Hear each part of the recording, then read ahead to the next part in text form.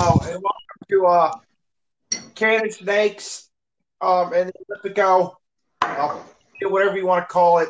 Welcome to our special Sunday edition of our podcast. I'm along with Elliot today. How you doing? Pretty good. How's it going? Oh, I'm good.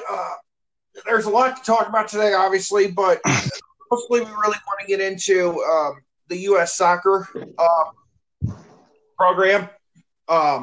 Things actually look up from the last time we talked all the way back in March. Would you agree? Wait, can you repeat that? Things look like they're in a better place for U.S. soccer since the last time we talked. Yeah, they're in a much better place. A lot of our players are in Europe now. A lot of them are doing well.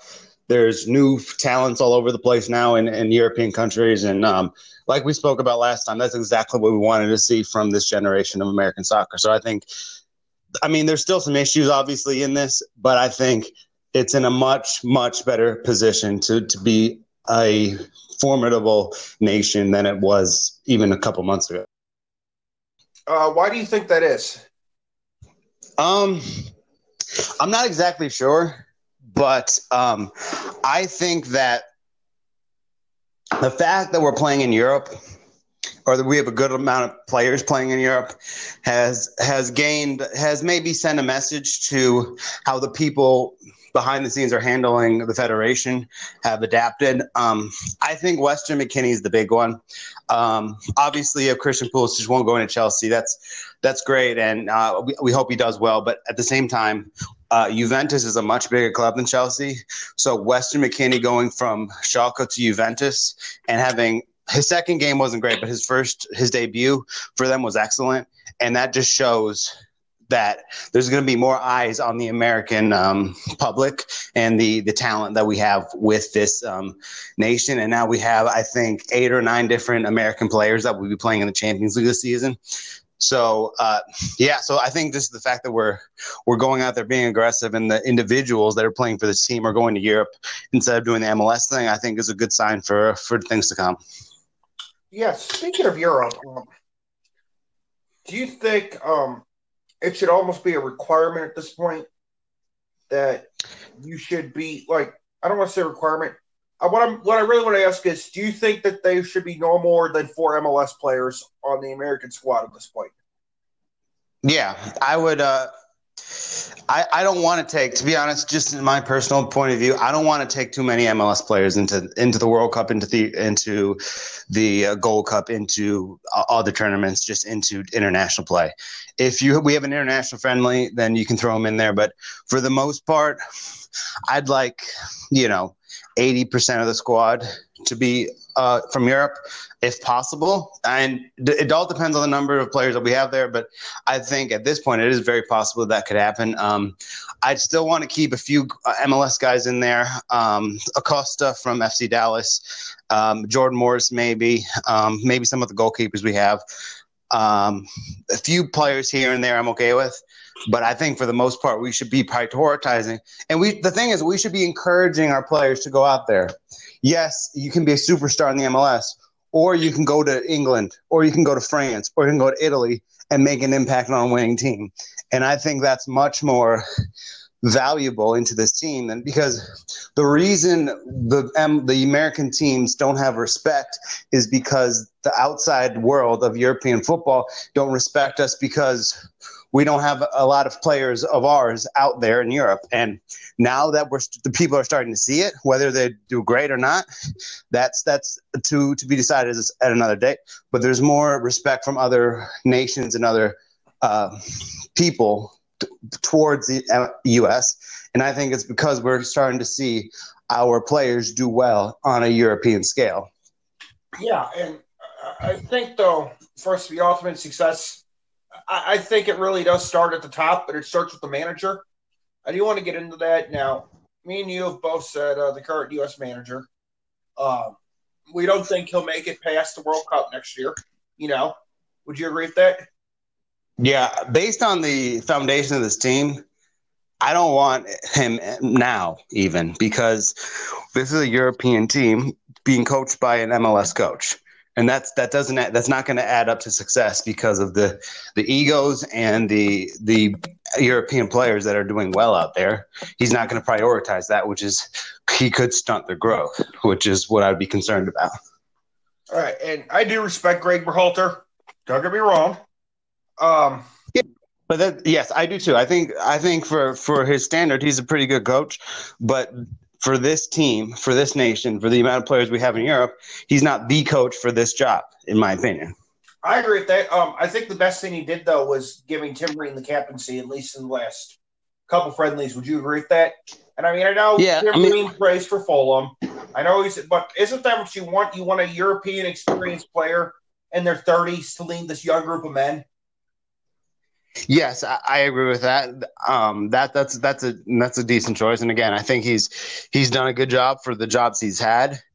But my thing is, with this new European age of American soccer, we need somebody more equipped to deal with the type of players that we have on this team now. So that's sort of the way I look at this. But again, I respect him. I'm not saying he's a bad coach or anything like that. But among the American choices, is probably the best they could have gotten. But again, I just would rather see someone with at least some European experience to do this job. Yeah. Let's see. Like I said, I'll give Berhalter a chance to the 2022 World Cup. But if we don't make it out the round of 16, he's got to go. Would you say? That should be – I know we have to get there first, but I think with this level of talent, we will. But would you say, depending on what group we have in, it's probably the quarterfinals or bust at this point? I think we have to do this gradually. So I want to see them get to the round of 16 first before I raise my expectations to quarterfinals, because we may have a teams make the quarterfinals, but it depends on grouping and matchups. And this is a very young team. So I think maybe quarterfinals is what we're looking at. Not this World Cup, but the following, just because this just haven't gelled long enough for us to expect that. But I think this is my opinion. They probably won't do this, but it's my opinion that he's going to have his job up until the World Cup, and whether it's great or not great. If there's European opportunities for a European coach to come in here and do a job, then they'll make that change then. But for the time being, I think he's going to do a good enough job to at least live up to the limited expectations that they have going into this. Making the World Cup is a given. We have to make it. Outside of that, going forward, it's about making it to the round of 16. And in the round of 16 and stuff like that, you don't know who you're going to end up with. You could end up with someone very winnable, and then you could end up with a giant. It just depends on how everything goes down. But I'm going to give him to the next World Cup, and then if there's another opportunity, then we can adjust that and make that choice. But just for right now, that's where I'm at with it. I'd agree with that. I know you were very high on David Vonger for a while to take over the job. Do you think he's lost that right with how terrible his Schalke team has performed? No, I don't think. To be honest, yes, Wagner didn't do the greatest job at Schalke, but at the same time, he has had success in the youth circuit at Dortmund. He has had success at Huddersfield. Yes, he's not had these really strong teams, and even though Schalke should be stronger than they are, they sold the club sold their best player, the player that kept them up from relegation last season, and they don't have a prayer of anything. So personally, I don't care who coaches Schalke at this point. With that team, they're not going anywhere. They're going down regardless of my opinion. So I don't fully put that responsibility on his shoulders, rather than looking at that he's not a great coach. And the thing with the U.S. national team job is they don't need a great coach. They just need someone who has had some level of success in a European job. They don't have to be, the next Messiah. They just have to know how to handle these situations. And I think he's well equipped to do that. I agree with that 110%. I just wish, I don't know, it's weird because I don't want to give a flop a job. I don't want us, and I'm not saying we're at the level of England talent just yet. I also don't want us to get to a point where we're developing all these great players. You know how England does, but we can never do anything because we continue to get flops a job year after year. I mean, if you look at it, it went from Roy Hodgson to Sam Allardyce to Gareth Southgate, all absolute atrocious, all absolute flops. And is it bad of me to say that I don't want to get to a point where we're sending all these players over to Europe, whether it be Germany? We have kids in Germany. We have a kid starting for Barcelona. We have plenty of kids in England now. Is it fair of me to say that I would rather have somebody with that at least has been proven to keep his teams in the top 12, top 10 every single year to get that job instead of somebody that gets sacked by a lower team or gets his teams relegated? I think that's fair. The problem with that is there's people that might be interested in the job, but I don't know. Just the coaches of that standard are probably not going to take an international job, personally, unless you go for someone a bit older. But I think based on the situation and the options we have, I think Wagner could be their best option at this point. There are other good managers that are out there who might have to be convinced of the job, but I certainly think that is what we should be targeting long term. But if we get Wagner in and maybe we give him a couple of years to start to turn this thing around, and if he's not doing the job, then we look for someone at a little higher standard. But I'm just tired of the MLS guys. I don't want anybody in this situation that is either coaching in the MLS or coaching in somewhere outside of Europe or has no experience in Europe. Because that's, I think, the problem with this team, because it's too talented not to have a higher level of coaching at that spot, with all due respect to the previous predecessors. What if Berhalter does good and gets Stem into the quarterfinals? Would you change your tune? If he gets to the quarterfinals? Yeah.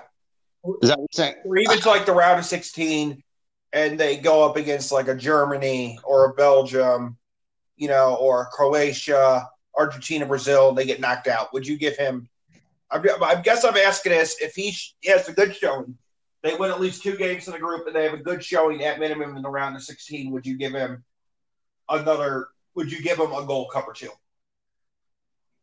I'll give him a Gold Cup, maybe. To me, it depends on circumstances. If they beat Serbia in the round of 16, and then they get romped by France or Belgium or something, then I'm not changing my tune at all.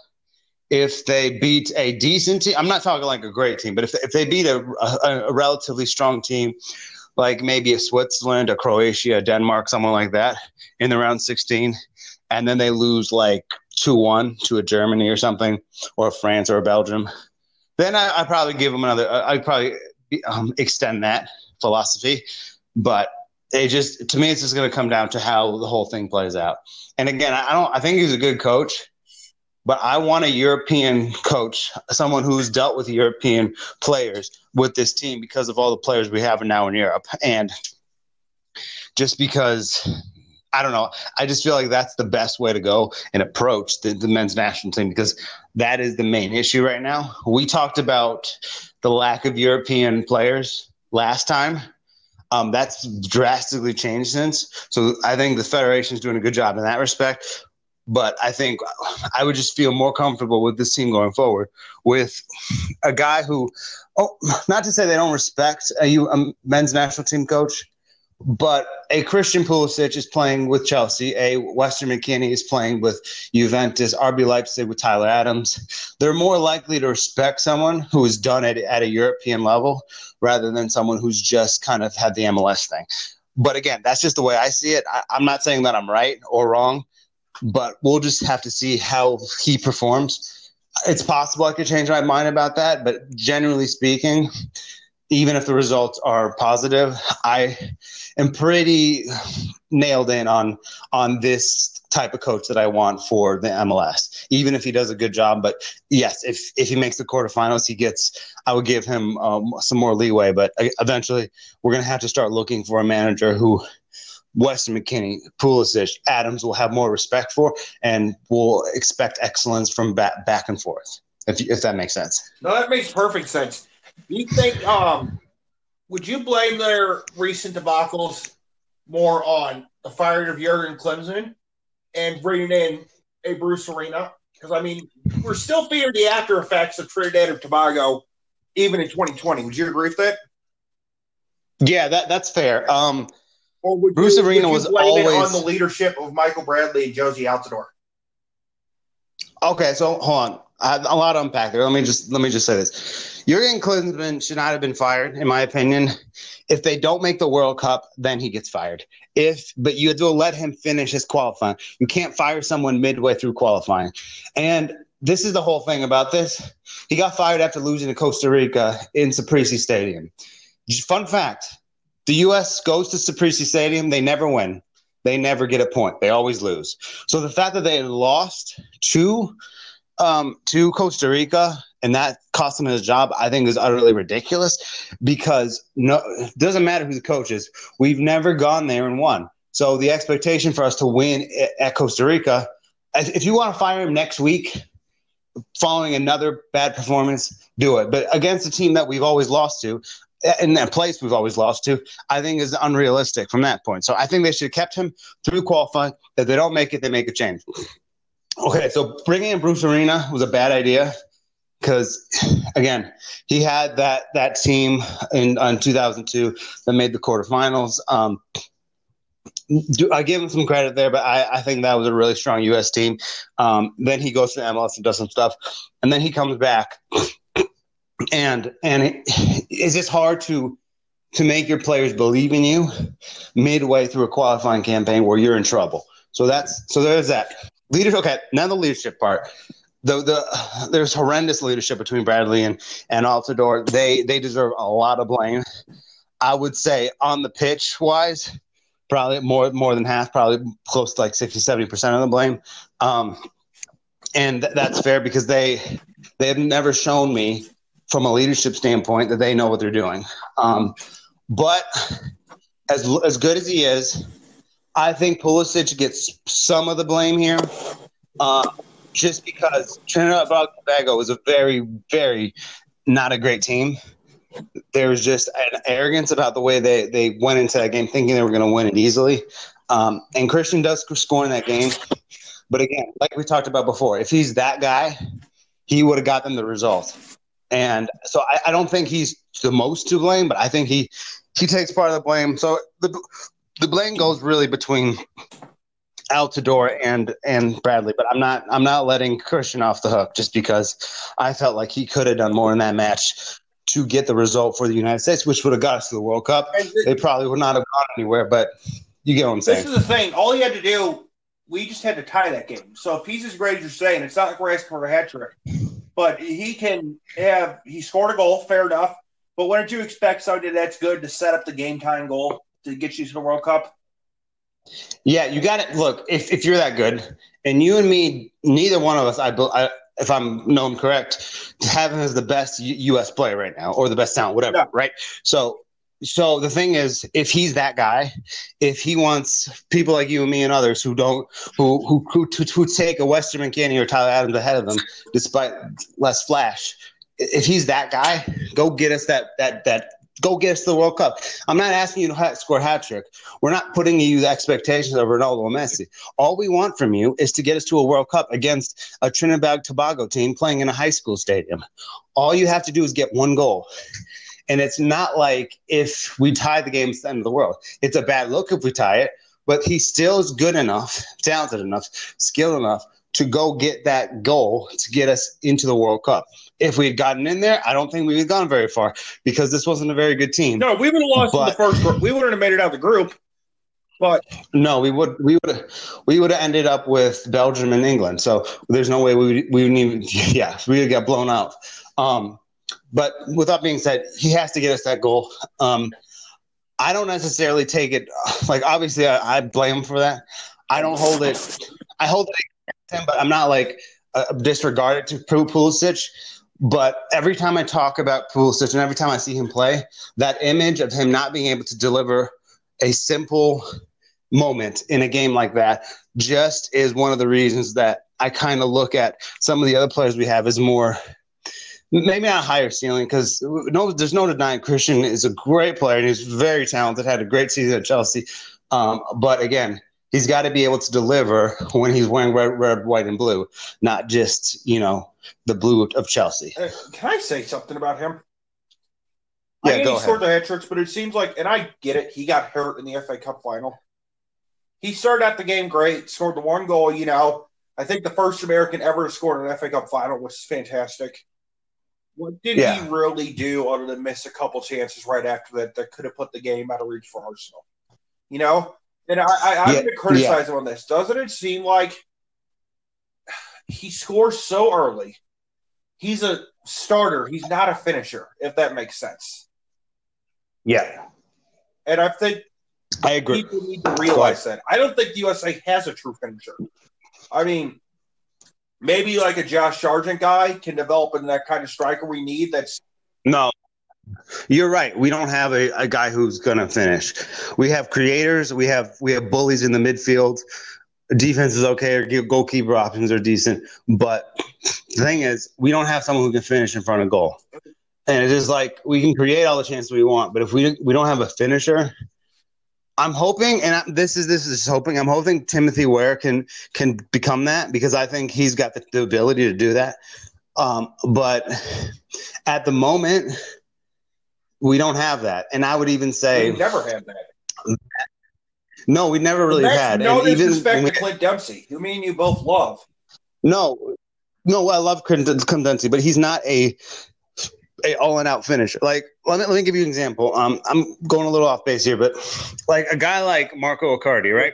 So the thing about Icardi is this. Yes, he doesn't do all the things you would like a striker to do. We see Harry Kane do a lot of things. We see Dzeko do a lot. You see all these other players who do a lot. But when Icardi is in the range of scoring, there's only one result. He scores. We need someone with a clinical finishing ability. And look, Mario Icardi's clinical finishing on just an Italian football scale is one of the best we've ever seen. Not to say he's the best player or anything like that, but a player like that who strives on finishing in front of goal, a guy who doesn't need to have a lot of touches, a guy who once you get him into a dangerous position, it's game over. That's the type of striker that we need, because we have creators with Pulisic a little bit. We have creators with McKinney can create, Adams can create. We have a lot of different creators. We just don't have a killer in front of goal. And I don't care if he's having 10 touches. If he's scoring in front of goal, that's exactly what we need for the United States. And so we never had that with Dempsey. We didn't have with the Donovan, because Donovan was, me and you don't rate him as high as everybody else, but Dempsey was an all-around striker. He wasn't a player. He wasn't a striker that is going to be a killer in front of goal. So, and I know he scored a whole bunch of goals, and so did Donovan, but we've never had that guy who we can give the ball in the box. And I know it, and the whole stadium knows what the result's going to be. Because when you give a player like that inside the box, there's only one conclusion, unless you're against a great goalkeeper. So if the U.S. had a player like that who could finish in front of goal, then this whole prospect and this whole project would be much more enticing because of that. How come, and this is nothing against like the smaller countries, if you look at it like, even like Aubameyang that comes from like Gabon, Yeah. Give me some more strikers. Because you know what I'm talking about, like ones that come from like these small countries with no resources. How come they're able to develop finishers like that when the United States, with all these resources, just simply cannot? I would say this, and I don't know the whole situation. I don't know the history of these countries, but I would say they're able to prioritize that aspect in that position because they don't have great players at any of the other positions. So Gabon, who's not a great nation or not a great soccer playing nation, they develop players like Aubameyang because if they don't, they're going to look like San Marino, where they're getting blown out by 10 goals. If they have a great player like Aubameyang who can finish goals, you can lessen the blow. And that's not a great team. I don't even know another player with great player ability in a country in his nation. Yeah, I'm going to go. So it's like more. Mo Salah in Egypt. They didn't make the World Cup till '82, but they were able to develop that one clinical finisher, and look what happened. Yeah, because I think the fact is they don't have a lot of other pieces in any of these countries that you're referring to. And because of that, they're prioritizing strikers and attacking players because you know that if they don't have that, they don't have anything. So it's almost even better having an attacking player in those countries versus, a player like who's a great defender or a midfielder. They prioritize attacking players because if they're going to be successful, that's what they need. It's better than having any of those positions of strength because if we have someone who can get us goals, then we won't suffer as much as we maybe could have before. And I'm going to say another thing too. And I know how much you love Netherlands. Netherlands, when they develop players, they never, develop players that can only do one thing. But even in like the 2010 when they made the World Cup final, they even realized the importance of that, and they developed Robin van Persie, who, let's be honest, had one skill and one skill only, and that was if you got in front of the net, you knew where the ball was going. Right. Why do you think the United States cannot see the importance of that? It's just one of these things where they're just behind the rest of the world when it comes to developmental football. We're in 2020. Just now, we're starting to see our players going to Europe. When I was 10 years old in the early 2000s, I wanted our guys in Europe, and no one was really playing there. So I think we're just behind everyone else when it comes to that because it took us this long to start having our players play in Europe or for our players to want to play in Europe to do that. So when it comes to other aspects of developing a player and stuff like that, I just feel like the U.S. is just behind. The Netherlands is so great in that aspect because they develop everyone. But remember, they have history flooded through that national team. They had Cruyff, who's been the architect of the Dutch football thing, and has carried down some of his philosophies to the current generation of Netherlands football, where the U.S. doesn't have someone who's really impacted the way that we do things. It's just like they're starting to catch up with all the other ideas, and now they're doing the Europe thing, and maybe eventually they'll go out and develop that. But look, we have a midfield of Weston McKennie and then Tyler Adams, and we have other good players in there. We have some good young defenders that are playing in Europe. We just don't have a striker, so they need to start noticing that this is a priority and to develop a player of that style for the United States. Because if the United States has a clinical striker, they can make the quarterfinals. I mean, it's just that simple. And I'm going to go a step farther. I think we have are developing probably the best young midfield in the world, which we've never been the best at anything. But Tyler Adams, look what he did with Leipzig last year. He almost single-handedly took them, said, jump on my back, literally said jump on my back, and took them to the semifinals of the Champions League. When have you ever seen an American do that? Yeah, I mean, that's a great point. Not really. I don't know if we certainly have one of the best developing midfields in world football. Don't be wrong. I'm not saying we have the best. I'm just saying develop-wise. We're starting to get so young. No. Right. I was just trying to clarify that point. But yeah, Tyler Adams is obviously did so much for that team. He's been injured, but he came through, scored that goal in the Champions League quarterfinal that took him to the semis. Obviously, he does more than that, though. He's more of a grimy work player in the midfield who does not a lot of goal scoring. But in that moment, he rose to the occasion, showed his qualities. And then you see someone like Weston McKennie who makes a Juventus move almost out of thin air and pretty much has taken Italian football like a fish to water. So it's just like there's a lot of good components of that midfield. And we have someone. I know you might be aren't the highest on Christian Pulisic. Been incredible as far as a European career so far. He has that explosiveness to create and to score. Just he's not a all and out scorer. And then you have someone like Gio Reyna. And I know there's not a lot of people talking about this kid right now just because he's a rather new prospect. But this kid's playing over there in Dortmund with Haaland and Brandt and all those boys and doing a phenomenal job. At this point, not to, say anything bad about Christian, but at this point, at this age versus Christian at this age at Dortmund, he's far superior. He had 3 assists in his last game. And Haaland and him seem to have an incredible link-up play between them. So that's another player who's going to be playing in the midfield as well for the U.S. national team. And I don't know if he's got a call-up yet, but he should get one soon because he is justifying everything that his talent says. So midfield-wise, we're good. We just need someone who can finish the chances because we can create a lot. We just can't put them away. I agree with that 110%. I do want to bring up Josh Sargent. And I love Josh Sargent. It's from my hometown. You see the flashes of brilliance, but there's always the big but with him. He plays for Werner.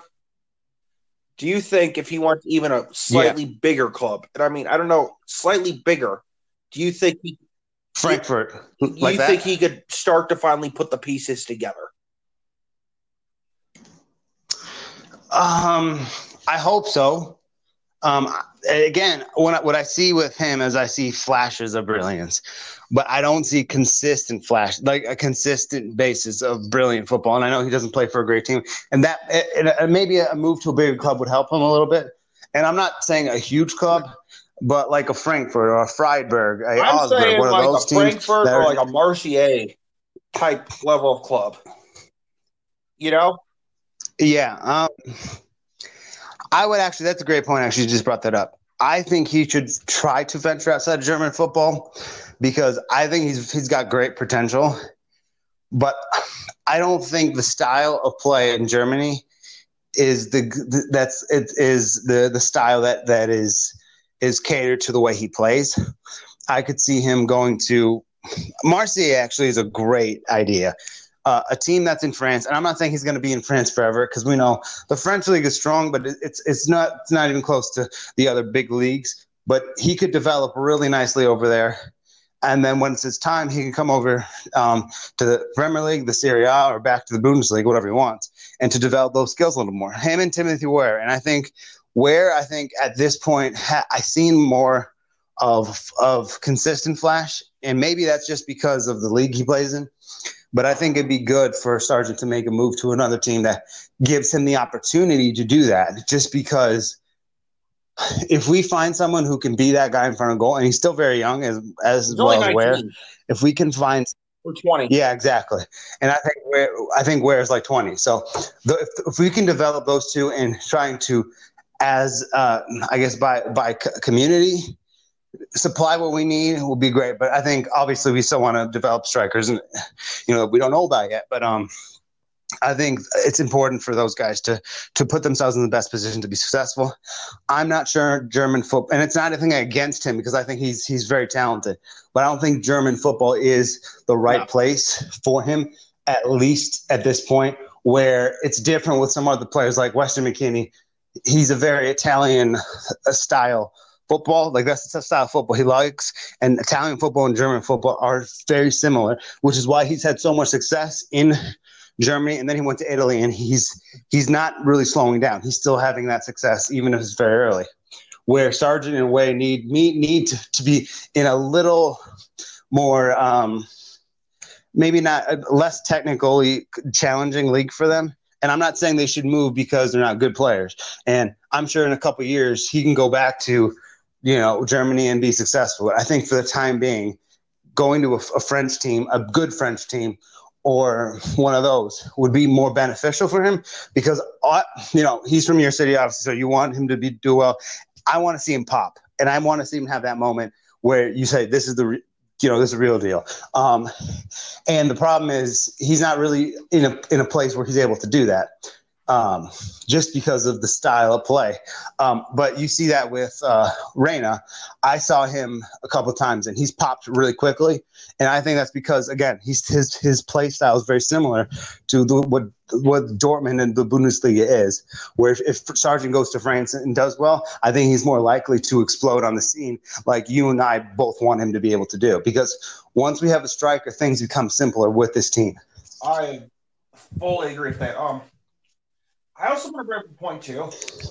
If you really want to develop and you're like go ahead. Sargent, I don't think there's anything wrong with looking at the championship in England either and going to like a Nottingham Forest or a team like that and really developing your craft. You know? I think there's this that's not about, no. And I'll say this, like Bundesliga 2, you know, La Liga 2, Serie B, you know, I wouldn't suggest going there, but you have to admit the championship is probably the best second tier of any league in the world. And I don't get the stigma of going there. Go ahead. Not wanting to go there and developing your craft. What are your thoughts? No, absolutely. Look, I rate I rate Italy and Germany's first division over England's first division and France's first division. Okay.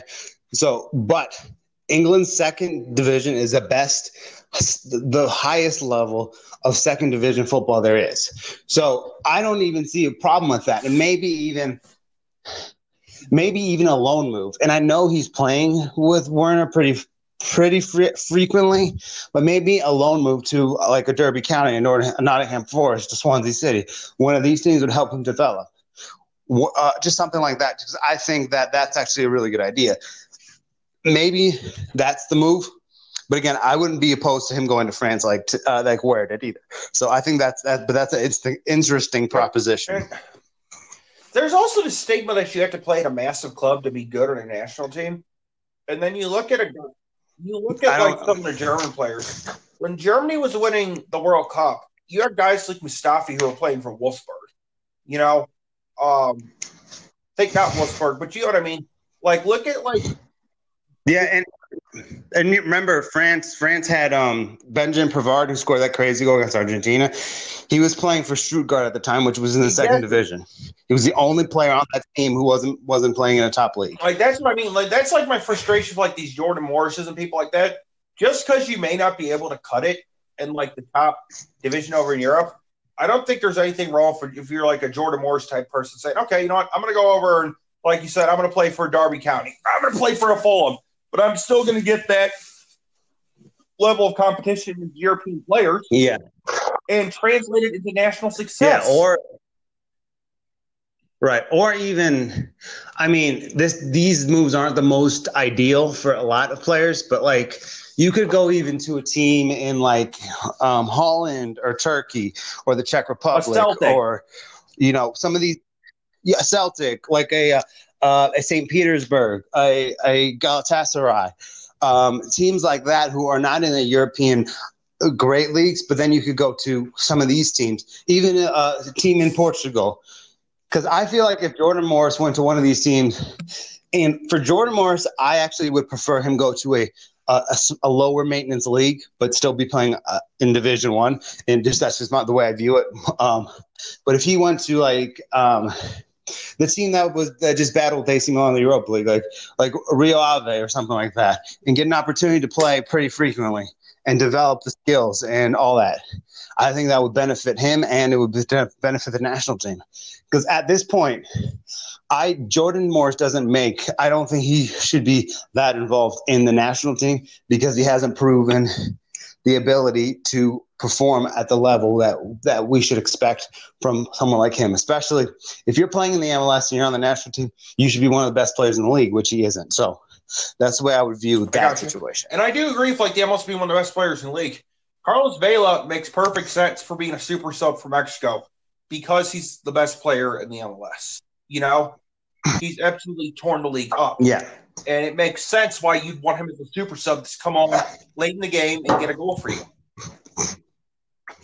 Right. And I'm not saying Vela is going to start every game for Mexico because they got better options in their positions in Mexican setup. But he is a national team player and should be pretty regularly in there. And he is the best player in the MLS. But if you're on the MLS and you're on the national team, and starting, you should be one of the best players in that league, which is why I think Jordan Morris or some of the other guys should look for lower maintenance leagues in Europe just to get that experience. Yeah, okay. So I think that was a great talk about our U.S. national team. Now I'm going to get into our next topic today. And Liverpool and Man United are at the front of this. And I think it's a joke Man United's at the front of this because they're sitting in 16th right now. And if this happened, they would get relegated. They're talking about cutting the Premier League down to 18 teams and getting rid of the League Cup and getting rid of the Community Shield. I think I know your thoughts on this. I'd like to hear you absolutely tear Liverpool and Man United a good one. So the floor is yours. All right. So I hate this. Just for the record, I want to say this though.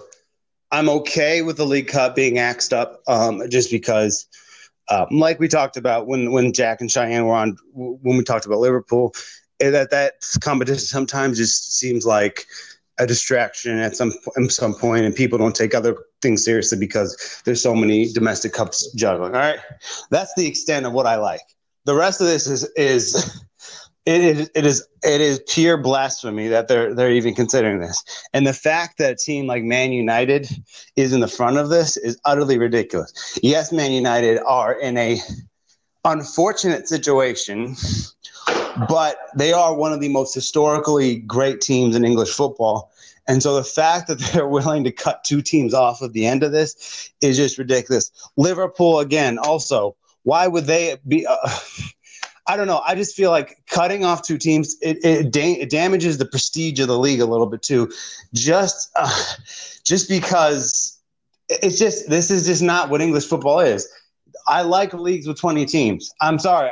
That's the best amount of games. That's the best competition. Everyone's fighting for each other. And I understand there's teams that go up and down the Premier League and stuff like that. But what is it going to prove? It's not going to prove anything. It's not going to change anything other than the fact that it will damage the Premier League based on the fact that they're cutting off part of the league. And then the other thing is you can't get rid of the Community Shield just because it's always been there. It's an important part of English football. And I'm not saying it's a major trophy because it's not. But at the same time, it is played at Wembley. It's a curtain raiser. And every league has one. Italy has the Supercopa. Spain has the cup, has an opening cup. Germany has a Super Cup thing. They all have this. So why is England the only league doing this? And the fact that no one else in the other leagues seem to be interested in degrading some of their teams and getting rid of stuff tells everything you need to know. Whatever you want to say about the Premier League, you can say about the Premier League, but it's just. Look, it used to be a situation. We used to live in a world where the Premier League was the best league in the world. Shortly after Italy's controversy, they kind of took over that spot, and they had it for a while. But each year, it seems to be dying down slower and slower and slower. And doing something like this can damage the reputation and damage how people see it. And it's just, I just don't like this at all because. It just doesn't make any sense. And the fact that their big teams are proponing for this is crazy. And like, if somebody wins it, an 18-team league, there's going to be people who think that it doesn't count because we won it with 20 teams. And that's going to be the most egregious thing about all of this is I don't know. I'm really lost for words. I think this is absolutely ridiculous, and all these teams that are signing up for this are just shameful. Because what point is it going to prove? It's not going to do. You get what I'm saying. My biggest problem, and I get football is a game of relegation. I guarantee you, if this goes through, one of these years, Tottenham or Everton are going to slip enough where they're going to go down, and that's awful for the English game. And as much as I hate Tottenham, that absolutely is awful for the English game. Awful. You know what I mean?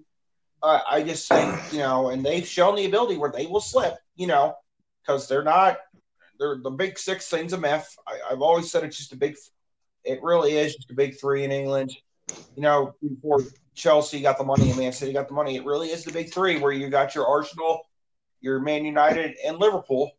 And when two of those teams are leading the front of this, first of all, it's absolutely fucking embarrassing. Second of all, you could absolutely. What happens if Roman pulls out of Chelsea? You know what I mean? Which has been rumored to happen forever, and they have to start selling off pieces. Chelsea's got such a large fan base and following. That'd be awful for the league. And it's a lot more easy to finish in 16th when you're a club of big size than it is finishing 18th, 19th, or 20th. One of these years it's going to happen, and if you lose like a Chelsea, Everton, or Tottenham, you have nobody but to blame for yourself. Nobody to blame but yourselves. Yeah, totally agree. I don't understand why they're doing this. It doesn't make sense to me. And the fact that the big teams are the ones in front of us is just a joke. This is me being honest here. Why do you think this is coming about? And they can't. I hate this myth. I guess they are hurt for cash because TV deals aren't there. But I'm going to bring something up for you. I know the Premier League makes money, and you want to know how. And I know baseball fans are going to go bananas when I say this. Baseball and hockey are not in the big four of American sports anymore. Now, let's see if you agree with this. It is the NBA, the NFL, college football, and the Premier League are probably the big four of sports, just in terms of ratings right now. Is that fair to say? In this country. Yeah. I think. And do you realize how big the Premier League TV deal is going to be when NBC has to re-sign them? The amount of money they're going to have to give them to show these games over here. I think it's embarrassing. Exactly. This is the crazy thing. Not only is the Premier League probably the most watched league in Europe, it's probably the fourth watched league in North America in time slots that are awful, and people still get up to watch this. It's embarrassing what's going on. Exactly. It's absolutely a joke. Yeah. Completely. Would you agree with that statement that you probably think baseball and hockey are no longer in the big four of American sports leagues? Yeah, I don't think they are. I really don't. I think it's the NFL, the NBA, and college football, and then the Premier League right after that. So, yeah, I don't know. I think baseball and hockey they're losing popularity. Don't get me wrong. And that's all you need to survive is have that hardcore fan base. But go ahead. No. Right. No, I get that. But the point is they're in both of those sports are in a crossroad because they have hardcore fan bases, but they're not attracting new fans. The Premier League is attracting new fans every year. Look, I don't think it's the best league in the world, and I think at least some other people don't feel that way. But if I'm here in America and it's on TV, I'm still going to get up and watch it. Yeah. You know what I mean? So it's just every year, just in terms of the people. If you have a friend who's watching the Premier League and telling other people how great it is, they're going to start watching it too. And it's just like the whole social thing too, where you're going to watch it together. You're gonna have fun. You're gonna have a barbecue and watch the Premier League, and just things like that. Like this attraction travels all the time. And baseball is not getting new fans, and hockey is not getting new fans. The Premier League will never overpass the big three in America, but they're getting new fans every year. Where hockey and baseball are having basically the same collection of fans year in, year out without attracting new people into the sport. And this is the sad thing. The Tampa Bay Rays, if they win the next 4 games, they go to the World Series, right? I guarantee you, if me and you will walk down the street in Minnesota or St. Louis and say, probably not St. Louis because it's a baseball town, but let's say I went out farther in the middle of Missouri and I asked somebody, who do you know? The Tampa Bay Rays, the baseball team, or Manchester United? I guarantee you 9 out of 10 people would know Manchester United before the Tampa Bay Rays. In a country where they don't play. Yeah. So really think about that. Exactly. And this is the thing. You could probably milk, if you want to make money, First of all, I want to go on this more. The TV deal that they have in England is absolutely atrocious, and you know this. They should be showing all the games, and they should have a package in England where, because I think it's like I looked it up, you'll be paying $1,000 a year to be, like watch every Premier League game. Do you know how much it costs me to watch the Premier League, every Premier League match? $5 a month. $5. That's horrible. You shouldn't be alienating your fans like this, and this is going to alienate the fans even more. I mean, it's like it's come to a point where it's like the FA really. I'm not joking about this. This is my next point, and I really do want to ask you this. Do you think it's time for a point where football associations start dying out? I'd like your answer on that. Wait, what do you mean by US football soccer, associations? CFA, Italian football, where like they stop having control over leagues. They just do the national team thing. So, okay, sorry. I just want to know the full thing. So I'm saying like the Premier League becomes like an NFL type thing, and they get a commissioner instead of having the people that run the England national team run the league. Oh, yeah, I can see that. Just like you laid it out. I mean, it's just like, look, I remember, it's so accessible for us, right? We can watch the Premier League on whatever, and then we can watch. Yep, right. And then we can watch also Italian football and the Bundesliga on ESPN Plus. And then you look at the reverse part of that. Then you look at people who actually live in England. I remember the first time we had Cheyenne on the show. She told us that sometimes it's difficult to get games that she can watch on television, and she literally lives in a city, in a country that is the Premier League is their thing, right? And yet you and me can watch the Premier League whenever we want without any difficulties. But people actually in England have problems and issues being able to do that. Same goes for Italy sometimes too, and sometimes same for Germany. So it's like all of the marketing and the power of this is through America. You can live in America and watch any of these leagues you want. La Liga is more expensive with beIN Sports, but and I think La Liga out of all these is the one who was able to show that gets the most coverage. It gets a lot of coverage in Spain as well as in the United States, where with England and some of these other countries, they don't get the games as accessible as we do. We can miss the game and go back and watch it if we missed it. I'll admit that you know what I mean? Call me a fickle fan. I've only watched one Arsenal match live this year on the 4, but I've watched every single one because I can literally just go back on Peacock and rewatch the game. Exactly. And I can literally watch. I can watch a Roma game, have to go to work halfway through, come back home, and go to ESPN Plus, and then just go and rewind back to the start of the second half or something, and I can watch it easy. Where this is why there's such a big problem with this, because yes, they could end up with a commissioner, and I don't think that's necessarily a horrible thing. I don't think it kills football, but it's not what was meant to happen with these sports, and it's just it's an unfortunate situation because if you're in England and you are in the country where the Premier League is actually being played, you should be able to watch it easy. Where we in America can watch anything we want football-wise, and it's quite accessible to all of us. We can even record games and go back and watch it and this and that and the other thing. So I don't know. We're just in an unfortunate situation with this. You and me are obviously in a good spot because we're in a country that we can watch any of this. But for people who actually live in England, people who live in Germany and Spain and other, not Spain, but Italy and other places may not have the same coverage to be able to do that. And even when they do have coverage, there's not a place where you can watch a game or have to go to work and come back and rewatch what you missed. It's like in those countries, it's on the TV. When it's on the TV, it's on. When the game is over, you can't go back and watch it.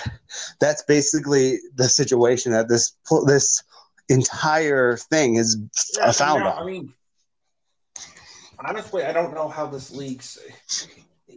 I don't get the logic of not showing games and like wanting fan. People are over there so diehard. Even if you had every game on TV, people are you're still gonna sell at every single stadium. It's just a fan on match day. Yeah, absolutely. They live and breathe that sport over there. They should be able to watch it just like we do. Even our own league, for example, our own league has a deal with ESPN Plus where you can watch it once again every MLS game, $5 a month. You know? Yeah. The issue is we are here. We're in America. We can watch the Premier League. We can watch La Liga. We can watch Serie A. We can watch the Bundesliga. We can watch the MLS. We can watch the Championship, right? And some other stuff as well. In England, for example, like Cheyenne can't just wake up and if she misses a game, can go back on an app or on a streaming service and go watch the game that she missed. If she misses a game, she misses a game. There's no way of getting that back. And the amount of games that she's getting in England at this point is what it is. I don't mean to bring her up, but I'm just trying to make a point here that people in England don't have the luxury for what we have the luxury to do, and that is the place to playing the Premier League, which makes no sense in my mind. They should make this more accessible for everyone. And don't get me wrong, it's great for us, but I think people in England should have the opportunity to have a streaming service like this for allowing them to watch the games like we watch. I agree 100%, and they make 10 times the amount of money that they do, but oh well.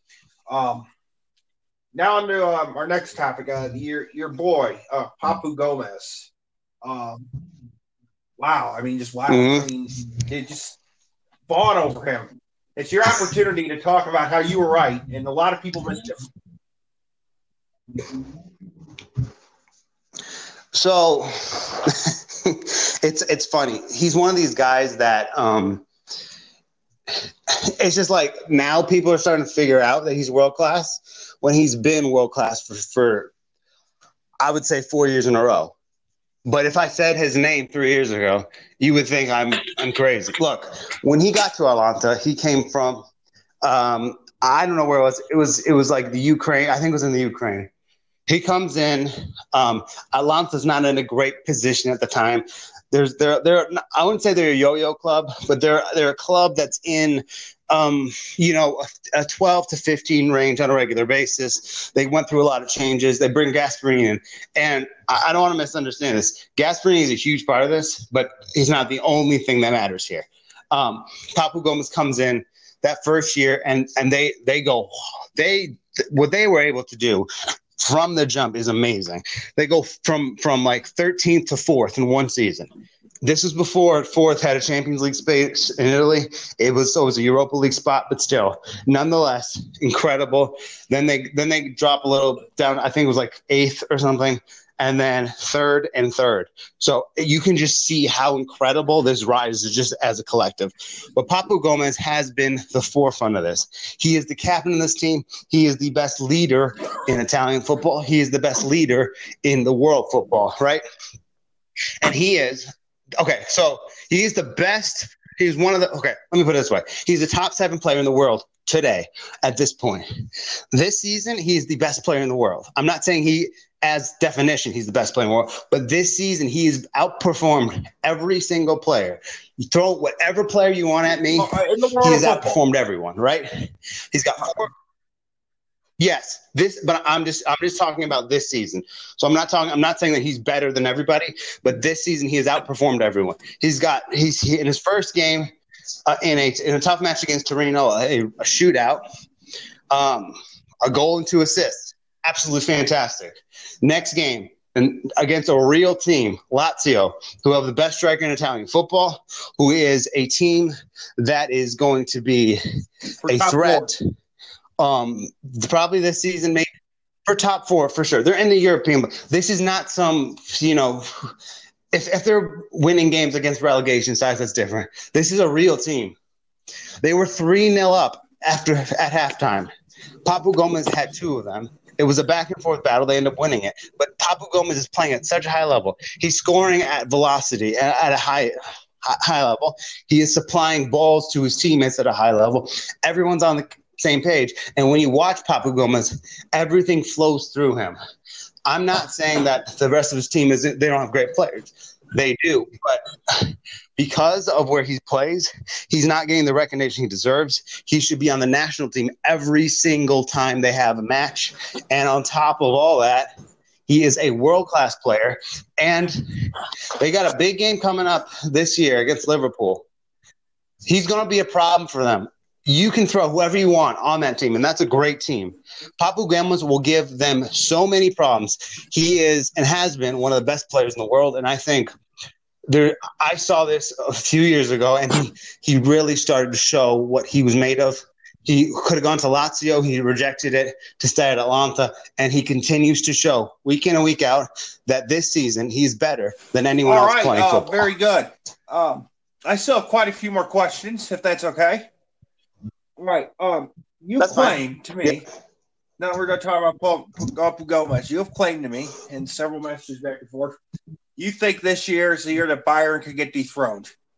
Could you explain why? Yep, I do. Look, Bayern Munich, top to bottom, is an incredible team, right? They're loaded at every position. Last year, they were this indestructible force. There was a lot of talk about Bayern potentially, I wouldn't say picking up maximum points, but picking up the majority of the points all season. There's this talk about the fact that they're just going to walk the title again. They have this great coach who's supposed to be the next big thing, that he's going to take everything to the next level with them, and they're just going to be so difficult, right? They start the season at Schalke. Crushed them, but Schalke's not very good. And then I don't know what happened. I think they took the eye off the ball against Hoffenheim. Okay, so even though Bayern played, they weren't at their best. Kimmich scored a great goal in that game. They lost 4-1 to Hoffenheim. Hoffenheim's a European team, strong players throughout. Andre Kramer has had a field day against that defense. They were on counterattacks week in, week out, and on every single time they came down, it looked like they could have a top possibility score. They lose that 4-1, okay? Then they play Dortmund in the Super Cup. And yes, Bayern won the Super Cup. Good for them. It was a good performance. But Dortmund damaged them at many points in that game. They conceded 2 to Dortmund. It was a close 3-2 battle. Look, I think that they might probably will win the league again, but there is cause for concern here. They followed that up this last week in one of, I would say, the best match of the season, maybe. A 4-3 victory over Hertha Berlin. Bayern are up 2-0. Hertha cut it to 2-2. Bayern score, and then with not much time left, Hertha Berlin scores to make it 3-3. And then at the very end, Lewandowski's brought down to the box. He converts a penalty, okay? So all great performances. They're getting most of their points. That's not why I'm concerned. My concern is this season they've conceded 9 goals in just 4 games, right? Look, last season they had a hard time conceding 1 goal a game. Since Flick took over last, whatever it was, January or whenever, they barely conceded any goals the whole time they were playing. They have a great team. The team isn't different. In fact, they added Leroy Sané. How valuable is Thiago? We'll have to see down the road. So even though they're doing well, you look at this, and they're on the same level of points as Dortmund. And in both of Dortmund's victories, they looked much better. And Gladbach, player for player, is better than Hoffenheim and Hertha Berlin. And the team they lost to Augsburg is a pretty good team as well. And then they beat Freiburg this last week, another team that was in a European chase last year. So I'm not saying that Dortmund's going to beat them to the title, but you can't tell me there's no reason to be concerned. It looks like they've won everything, and they've lost focus. They have their eye off the ball. They're not taking things that seriously because they think the talent by itself is good enough to get them to the next level and to win another title for Bayern Munich. Will they win it? I think it's still highly likely, but it'd be remiss to dismiss RB Leipzig and Dortmund, because I've watched some Leipzig game. They look really good. Dortmund looks really fantastic as well. So if they don't fix their defensive issues, this is going to be an issue. It's like if they win the league, they're going to have to outscore everyone because they're going to concede a bunch. And they just have to figure out a way to do this, because I'm not saying they're going to get dethroned, but 9 goals in 3 games is like the type of numbers that mid-table sides and relegation sides concede in a stretch of that short of a sample size. And it's just a couple games, but I've watched every game they played so far this year, and they're great. They're absolutely fantastic. But at the same time, there are reasons within this team to be concerned, because they let teams like Hoffenheim and Hertha Berlin, score, 7 goals between those two teams. And honestly, in the Bayern Munich game this last weekend, at many points in the game, they were being outplayed. And the way that Berlin scored their 3rd goal, just cut into the box as if the defense wasn't even there. Really quick passing right there, and boom. So, and Neuer's still doing this thing, but he only can do so much. The defense isn't bailing him out, basically. And even though we love Alphonso Davies, I love him. I think he's a tremendous going forward. But he's starting to struggle defensively. People are getting past him way too easily. And just I don't really love any piece of that back line. And if they don't start to change something, and the transfer window's closed, so they're going to have to wait. But if they don't start to try to arrange something to change back there, it's going to be a problem. I don't know what they're going to do, but look, they'll still probably win it. But this isn't going to be one of those years where they just win everything, because they conceded way too many goals in such a short amount of time. Thank you for that. I hope they don't. Honestly, I'm rooting for Dortmund to win it. I actually have a really good interest here.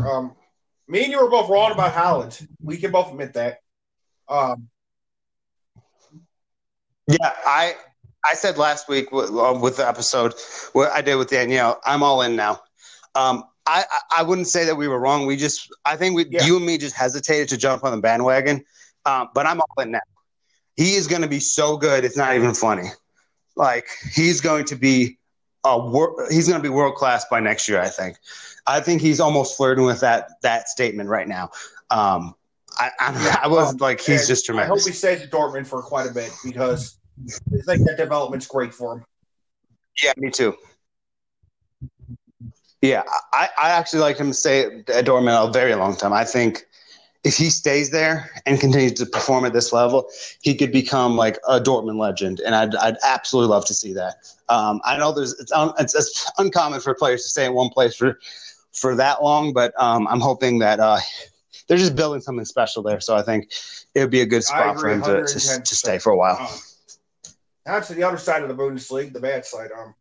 Is Schalke the worst big team you've seen in your life?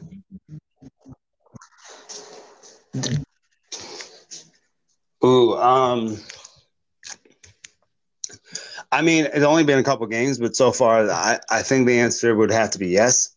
The worst 2 teams I've ever seen in terms of teams that got relegated are Chievo Verona from a few years ago. They ended up with like 15 points or something. And then Derby County from a while back when I don't remember how many points they had, but they had barely any. And then obviously all these Fulham teams that keep going up and down are pretty awful. But the problem is Schalke's conceded, I think, 15 goals this season already.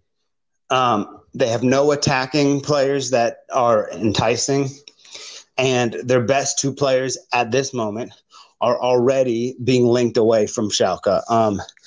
I'm afraid if they don't change this quickly, they could be a team that ends up being relegated from the Bundesliga and not coming back for quite a while, because they're in such shambles right now. And we see that Weston McKennie being gone has completely changed the outlook of that team. And it's really unfortunate because they're such a big club. But to concede 15 goals already is just absolutely pitiful. Yeah, and you're losing the best derby in football, or one of the top 5, in my opinion, if they go. Absolutely. It's been such fun. The fans are crazy. There's always dramatic. I remember years ago when Marco Royce was elbowed in the face, and like the whole stadium almost had a riot. I mean, it's just it has that's a certain level of excitement and dramatics and all that stuff, and it's gonna miss it. I mean, I think regardless of who your rivals are, you always want to see those derbies and those matches because without them, the league just isn't the same. I mean, wow, it's depressing, wouldn't you say? I mean,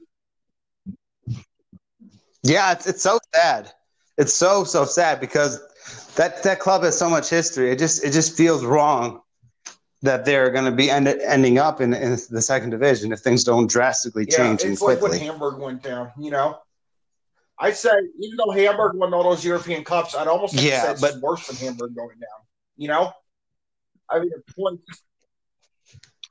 yeah, because Hamburg consistently was, after the glory years, was a team that was hanging on for dear life most years, where Schalke was pushing Europe most of the time, and it's just it feels like wrong that they're doing this. And well, I thought about this the other night. I don't know how many points they're actually going to get this season. This could potentially be the lowest point total we've ever seen in German football. I hope not, but it's looking that way. Couldn't they lose 2-4-0? They lost so Werner Brenner last year almost got relegated last year. So I think they won by the playoff that kept them in the league. This was a team that finished just in the relegation zone or whatever, or close to it. They lost to them 4-1. So the second worst team in the league beat them 4-1. And my question is, if they're beating you 4-1, who are you going to beat? And again, this is what I say with a lot of things. Where are the goals going to come from? Because they got to come from somewhere. And I don't know, man. It's just there's in such a bad situation right now. To go down? Like in Aston Villa, for example, and I'm not saying Villa's going to win the league or compete for Europe, but we saw them go down for 3 years. They rebuilt, they built young, they come back up. They stayed up last year, which I knew was all they had. We and you both said that's all they had to do was stay up next year, and you're going to see a shot in the arm. And it looks like the shot in the arm certainly happens. Do you think going down could be good for them like it was for Villa? If they approach it with the same way Villa did, if they don't panic, if they build young and try to get promoted in a couple of years, I think it could be good. But if they're desperate and they spend big money on players who are supposed to, get them to a point where they're gonna come up, because Villa initially, their first year in the championship, made mistakes. They spent big on a couple of different players that were high scorers in the championship from the previous season, and they were basically demoralized their first season in the championship, and they couldn't come back up. And then the following year, they started buying young. They got themselves to the final. They lost. And then the next year, they got to the final again. This time they went through. They made the Premier League. They barely survived that first season, which is all they needed to do. It didn't matter how horrible they played or how many points they got. All they needed to do is get through and not be relegated. And they did that. So if Schalke buys young or develops young from the jump and doesn't make big signings, then they have a chance. This could potentially be very helpful for them. However, if they try to make some big splashes, I think it's going to backfire, and then they're going to put themselves in a bad situation. Like, for example, how Sunderland did. Sunderland's down in League One right now because they tried to buy, and you understand. Yeah. Well, with Villa, they bought Ross McCormick or something like that, who had 31 goals in the championship the previous season with I don't remember who it was, and then they signed him for not a large in terms of European football, but a large for a championship fee. And then within a year, he was already gone, and they already spent all this money on him. So with all that being said, it's just. It's frustrating, but I think they need to buy very young And I'm talking about developing players. Because then once you get into a league, you'll be in a better position to do that. And I think their budget is not going to be massive, but if they burn their budget on one player, it's just not going to work for them, 100%. In my opinion. I don't know. Look, I don't. The surprising thing with Schalke is, wouldn't you think that they would have had developed, because them and Dortmund are like some of the premier academies in the world. Wouldn't you think they have enough there to stay up every year? Like, is that why you think it's so surprising? Yeah, because they've done things the right way. I think I even brought up Schalke in the first U.S. episode we did about how they grow their players from a very young age and develop them into, all these good players. And you just think about all the players that played for Schalke. I mean, Manuel Neuer was a Schalke keeper before he went to Bayern, not Bayern Munich. Bayern Munich. And other players who played for Schalke who eventually went on to bigger things. And so they've always developed these players who became big stars on big stages. And so the fact that they've done this consistently throughout their career, or throughout their time in the Bundesliga, makes me think that it's just why it's so shocking, because Schalke is a team that should be competing for Europe. And even if they're not, they should be in the league, at least in a position where they don't feel threatened by relegation. So it's either their youth system isn't working anymore, or they're just handling their business really poorly. But it is surprising given the history of their youth academy. Speaking of youth, and I do have about 4 more topics left. And I do. What'd you say? Fine by me. And I didn't tell you this because I want you to do it to see your pass. I do have at the very end. I'm asking you to make 5 lists. But, speaking of young talent, okay. And me and you are absolutely obsessed with this young man, Mr. João Felix from Atletico Madrid. Me, you're obsessed with him. We always have been, always will be. Yep. What do you think? I'll just say, last year was not good for the amount of money they spent on him. That wasn't good enough. It was not good enough I agree at with all. That.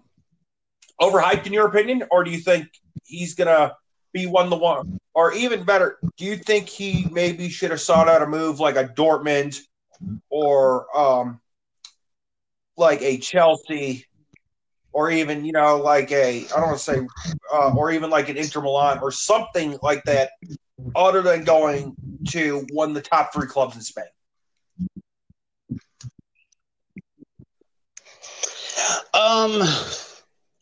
I mean, you can make the argument. I think that might be accurate, but I think the reason he had such a bad time last season is because look, I have lots of respect for Atletico Madrid and their manager and the way they handle business, and I just always had a certain level of respect for them. They set him up to fail because they sold Griezmann to Barcelona, which was a stupid move to begin with. And then they bought him for all that money. And basically the whole narrative was that he was going to be the next big thing at Atletico Madrid. And I'm sure, he should be able to handle it better than he did. But I thought the way that it was set up, it wasn't set up for him to be successful. They put him in a weird position. They gave him no help. So literally the help they had him was Diego Costa, who I don't think is that good anymore. I'm not saying he's a bad player, but he's not at the level that he was at Chelsea. And then you have Alvaro Morata, who at times looked good last season, but really wasn't given anything. And then it just wasn't that strong of a team. And without the best goalkeeper in the world, they would have done – I don't know if they would have made the Champions League. So, yes, it was a bad season for him, but I am all in on his upside and what he's going to be able to do now that Luis Suarez has made the trip to Madrid to join up with him. So I think it's going to be a much better year. I still think it's going to take some time for him to get to that level. But his ceiling is as high as anyone at this age. So would it have been better just from a standpoint of just trying to develop, to go to Dortmund or something like that? Sure. But we don't know that there was any other offer on the table. So he was better off with Atletico Madrid than Benfica, I think, just because he can learn from those growing pains that he dealt with during that season. But I'll say this. Second half of the season, he was excellent. There's nothing you can say about that because he was absolutely superb in the Champions League. January on, he was excellent. And what people, I think, fail to realize is João Felix is an attacking player. But he's not a guy like he's not a goal scorer. That's not what he does. That's not what makes him brilliant. It's what he does with the ball. It's his movement. It's about the way he sees the game. It's not all about the goals. So you can look at his 9-goal season and say he wasn't very good, but that doesn't necessarily tell the whole picture. First half of the season was poor. He didn't always. He was just starting to get under his feet. This season he's looked really good.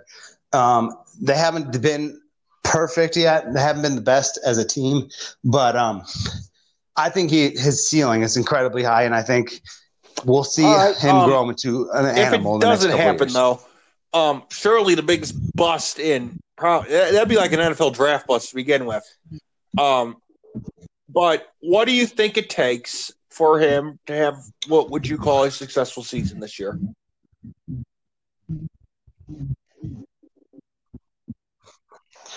I would like him to be somewhere between 17, 21 goals and that's a lot. That's like I'm gonna say 8 to 10 assists.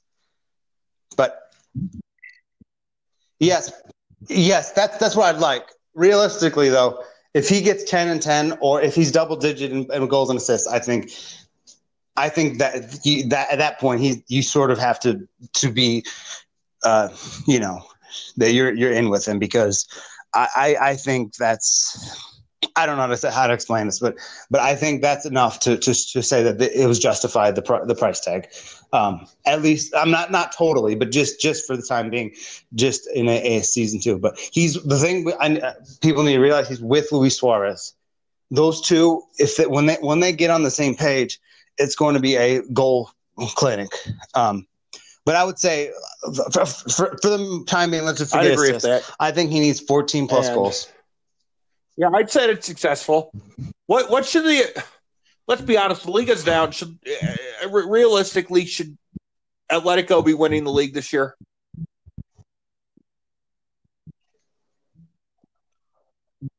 They have to. It's an utter embarrassment if they don't win it. Look, all due respect to Real Madrid, yes, they won the league last year. The weakest La Liga season in years.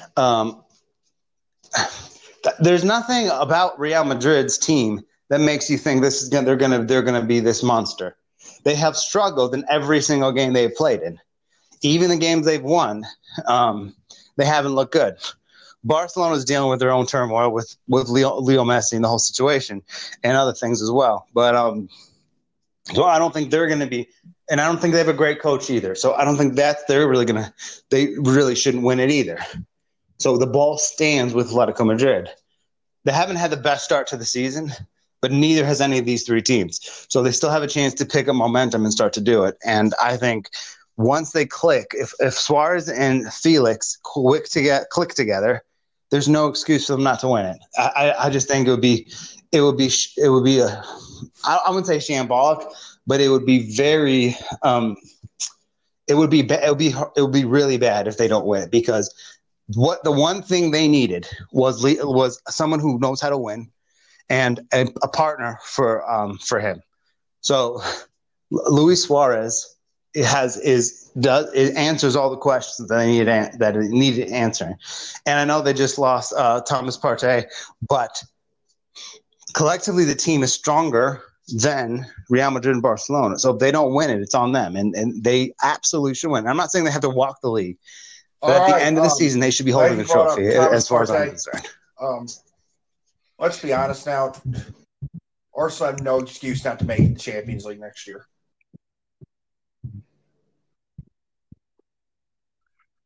They have to. There's literally no excuse for them not making the Champions League. And I think they will. But if they don't, it would be a little bit, I wouldn't say embarrassing. It would be annoyed. I'll say it like that. I wasn't hugely annoyed the past disappointing couple if you're years unable to do that, given the fact a little annoyed though, because I get we're still young, but I don't know if Arteta is what I think he is. We should at a minimum be getting fourth. Mm-hmm.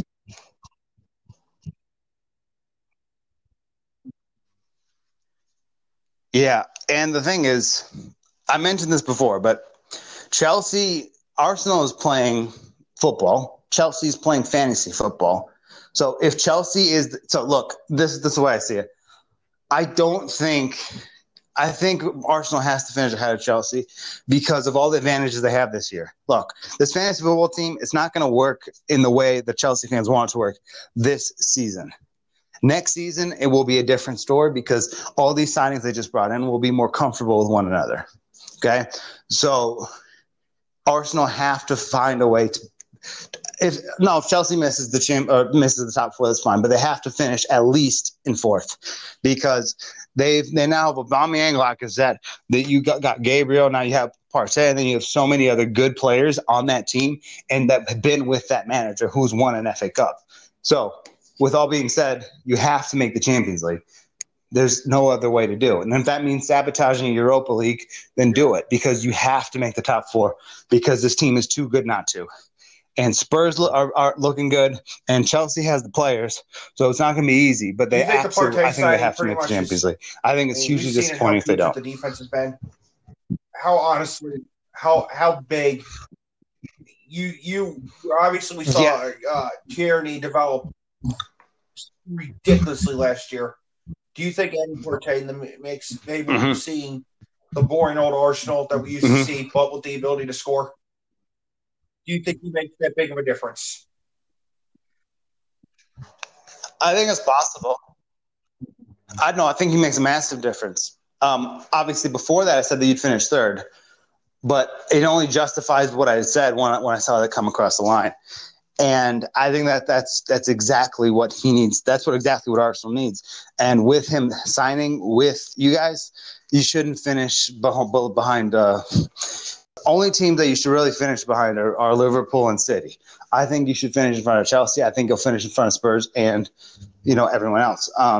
But I think that makes a difference. I think it's one of the 5 best transfers of the window, arguably. And I think if he is what I think he is, he will make a massive difference from the jump. As far as you try to push for Champions League. And then but I'll say this, signing him changes the expectations next season.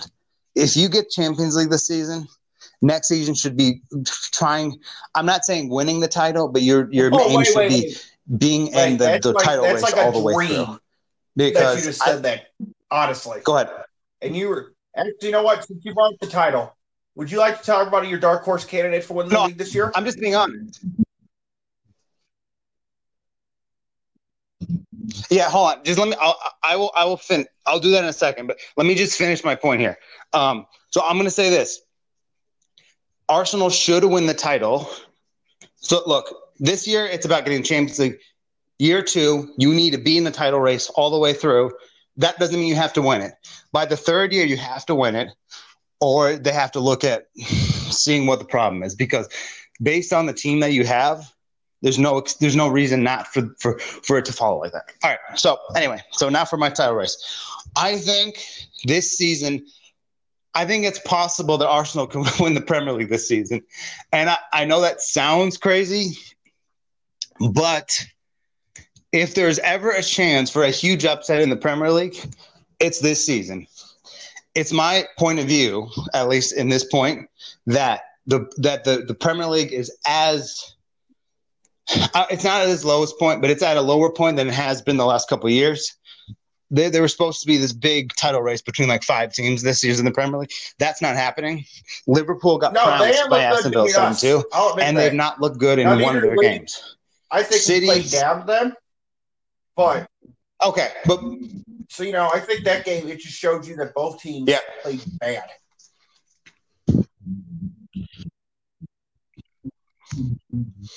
Okay, yeah, that's fair. Just generally speaking, though, City haven't looked that great, and Chelsea, again, I just don't believe in a team that buys 7 signings and plays fantasy football in real life. And they haven't looked that good. They have goalkeeper problems all over the place. Like so you just look at all these teams. Man United is not even relevant anymore. They're in the race for 15th, not 10th, or not even 5th. So there should be no excuse why Arsenal should not get 6 points against Man United this year. Correct? All right.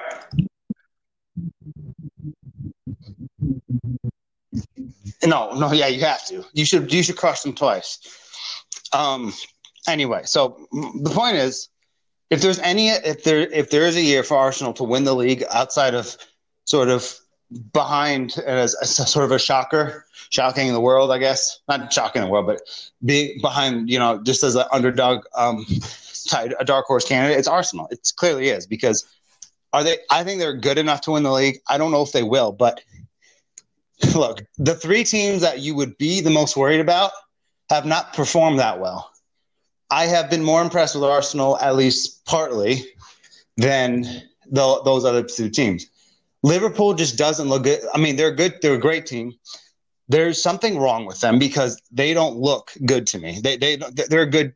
They're great, but they haven't played well at any point. There's never been a point this season where I said, "Wow, they're fantastic." That was a great win. You know what I mean? City's deep. No, they've been bad a while, and I don't know why.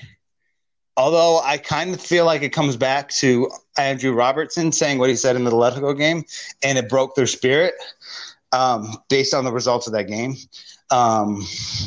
But maybe that's it. Maybe it's not. So there's Liverpool who doesn't look like a team that's been world class. Salah's been great, but as far as I'm concerned, that's pretty much it. There's other players who've been good too, obviously, but you know what I mean. Then City's going to have issues defend that killer instinct that they should.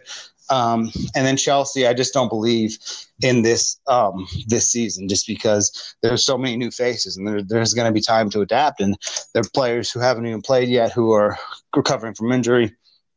It's a lot of stuff that needs to happen before them to sort of be a winner. So I'm not saying Arsenal will win the league, but based on the other teams that would potentially be in that, they have an opportunity to, against the odds, go out there and win it. But again, I don't know if it will happen, but I think it is. If there's a team that's going to do it by surprise, it'll be Arsenal, in my opinion.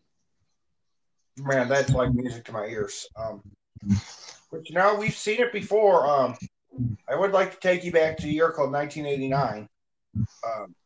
Arsenal hadn't won the league. I think that was for like 22, 23 years. I mean, we haven't won it in 16, which is still long for a big club, but I can also understand with the parity in England. You just had a young team that came out there, started to fight, and you ended up winning the Premier League. And, if that's what it takes, I will not complain about it. Elliot, like me and you said this, if England is this week this year and we win the league by only getting 75 points, we still win the title. You know? And it doesn't win the title, and that could jumpstart you. Because if I see us win a title this year, let's say by miracle, whenever we do it, there's only one thing that I want after that. And that's the one trophy we have not yet have in our cabinet. And that's the big old ears. And if we win the league this year, they should be throwing everything and trying to get that. Would you agree? Yeah. They have to look, if they win the Premier League this season, they have to spend big on some specific people to make that happen. But again, it's possible to win the league. And if you win the league, you win the league. It doesn't matter how many points you had. Roma won the league with 72 points. I'm not complaining. We still won it. So it's the same goes for Arsenal and whatever. But I think there's a chance because the league just doesn't seem that strong to me. But we'll have to see because it's only been a couple of games, but so far they look like a team that could potentially do it by surprise. I agree with that. I was going to ask you too. So you think we'll win the league within 4 years? I think you'll win within 3. Within 3? Do you think Arteta will after they win the league, or you think this is here for the long haul? I think he's for the long haul.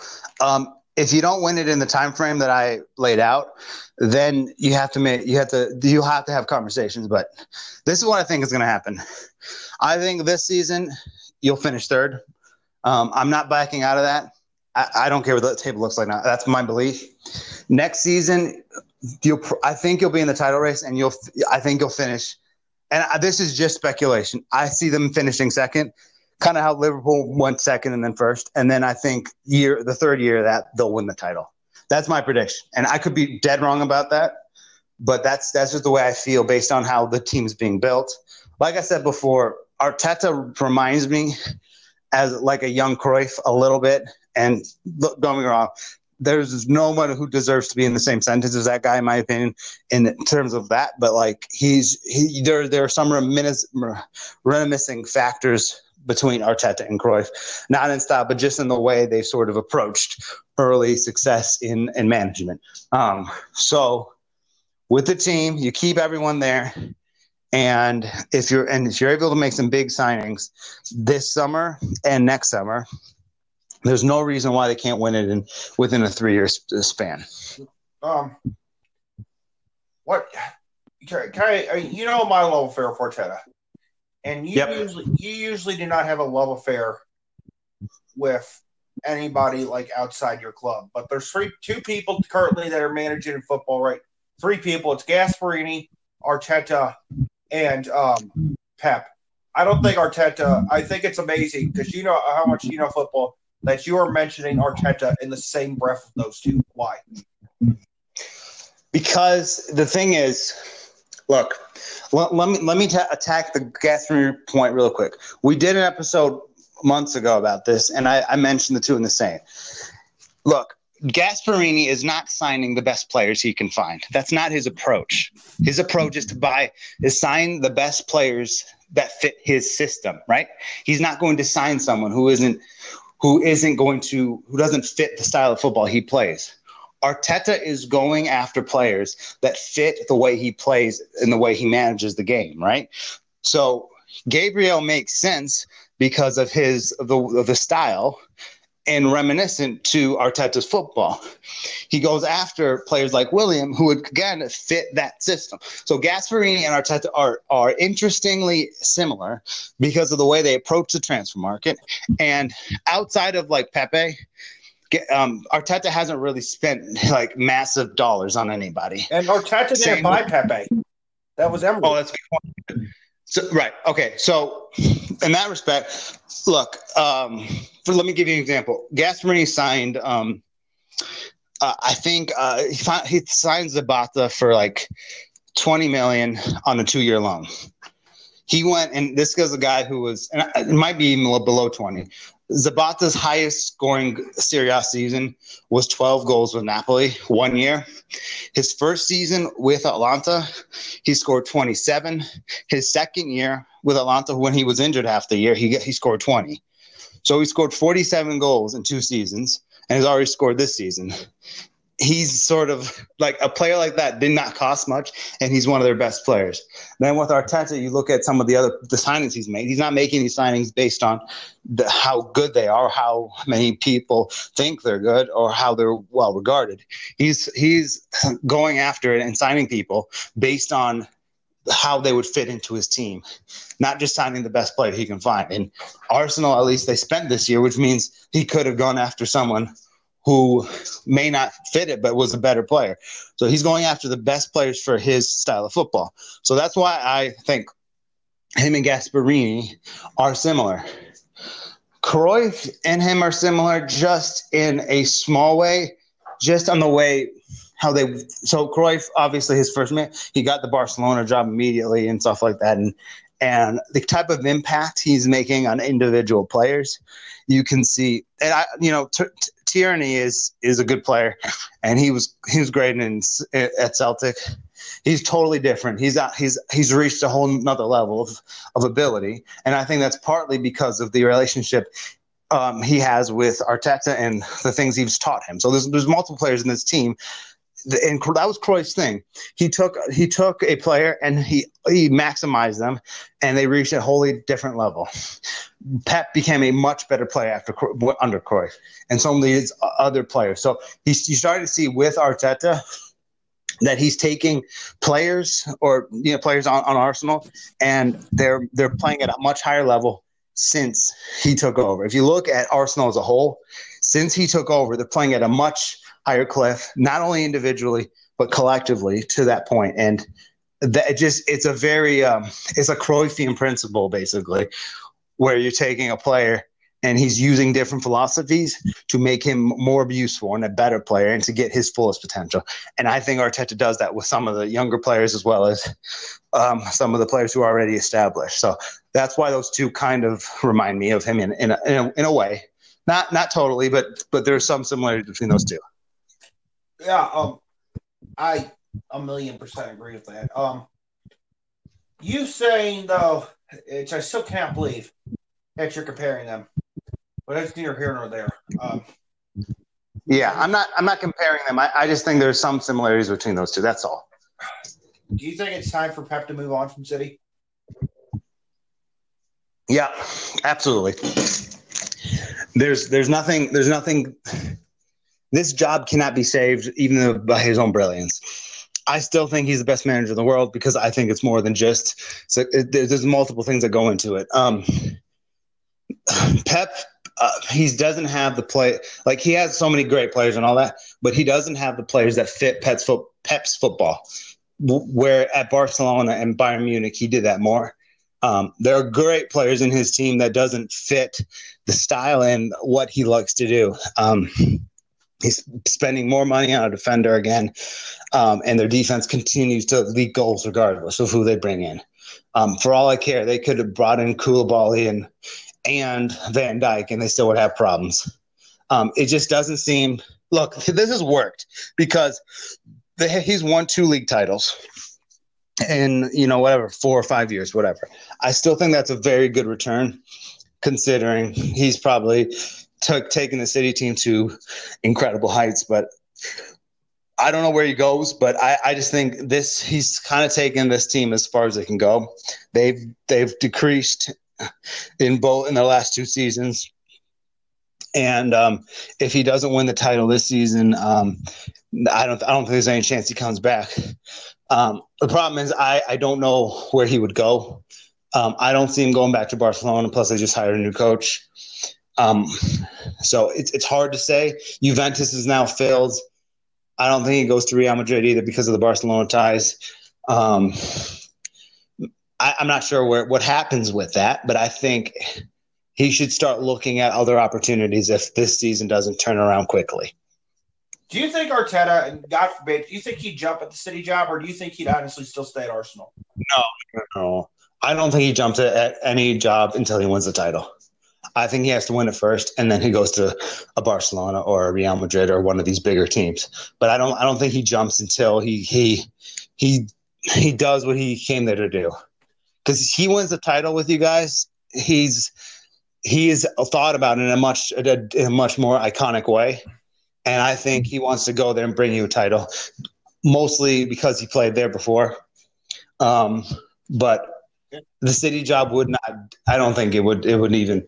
I don't think he even pick up the phone and even interview for that one. So I think he wants to win the league title, and then once he's done that, then maybe he looks elsewhere. But he needs. That's something I think he wants to do before he leaves. And this is my other question about Arteta. I don't mean to make it for our listeners. Which, by the way, we're getting more up. I see we're at like 20, 30 listeners, which for us is amazing. And I appreciate everybody listening. Yeah. And we're all over the place. Yeah. The reason they've gone up is I've now our podcast is on Spotify and several other platforms. So the viewers from the last episode to the previous one jump started. So I just did that so we could have more of these conversations and fans and just you know what I mean. So that's why we've spiked. But I'm happy about it though. Do you think it was good for the fact that Unai Emery came in after Arsene and failed, so that way Arteta didn't have to come in and bear that burden? Yeah, he would have been if he came out if he came to Arsenal immediately, he would have been destroyed by everything. So it was good that they had somebody come in and not do well, and sort of being failing to get to the standard that Arsenal fans wanted, because they wanted Wenger to go at that point, and then it kind of went sour after that. But I'm glad it happened that way. And then you get Arteta in at the right time after he's learned a lot from Pep, and then he's become this. I still wouldn't say he's a great manager. I would call him a manager on the rise, but he is certainly, if he's able to do what I think he's capable of, he can be, one of the best in the world. I'm not saying he's going to now, but with more time and to do that. But I think he's casted away really early if he takes that job immediately after Wenger leaves. It would be too much of a burden for him to carry. And I never asked you this because you didn't start the shell till before Unai was fired. Did you really think he was going to do anything at Arsenal? No, I thought it was a strange appointment. I would have gone for at the time. Ancelotti, I think, if I'm not mistaken, hadn't gotten a job yet. I would have gone for him. That would have been my pick at that point in time. But Emery did well in the Europa League for Sevilla, but he did not do well in the league with Sevilla. And that was the concern I had with him taking that job, is I thought he was going to prioritize the Europa League and not care that much about the Premier League. And I don't know if that's true or not, but that's what it seemed like before the appointment. That I thought that was going to be his mentality. And I know Arsenal fans, that's not acceptable. So I didn't think it was going to be a great appointment. I don't think he's a bad manager or anything like that, but I thought that job was not the one for him. I agree with that. Actually, I agree with that like 1,000,000%. It was a horrible appointment. All right. Before we go and make your list, I do got one more question. Celtic probably win 10 titles in a row. Do you make anything of that? Some. I mean, it's very good. Good for them. I think that deserves to be celebrated. But I think there's less stake in that than it is for Bayern or Juventus, personally. But again, 10 titles is very difficult to do in a row, especially. So I think they deserve some credit, but I don't think this is the best things that ever happened or the biggest things that ever happened. But good for them. I mean, that's sort of the way I see it. All right. So first off, I'd like you to make some lists. Are you ready? Yeah, let's go. All right. Top 5 managers who are on the hot seat right now. Does it have to be in order or just? It could be whoever. I would say the person on the biggest hot seat is the Fiorentina manager. He came in as a caretaker this last year. Didn't do that well, but they got 10th, so they gave him a full-time job. They looked horrific. They had a good performance against Inter, and that's it. They just look like a team that's lost.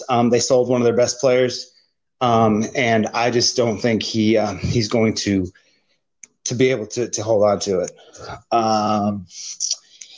Let's see. I just got to think here. I wasn't expecting this.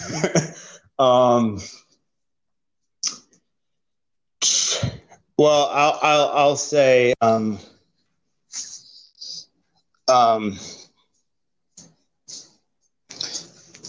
God, it's hard to think because I know that one for sure. I'm going to say this because I'm going to say Antonio Conte. Because obviously there's so much pressure behind him winning the title. If he doesn't win the title, then we have a bad situation with that, because if he fails to deliver, then he's out for 400% for sure. Yeah. So there's that.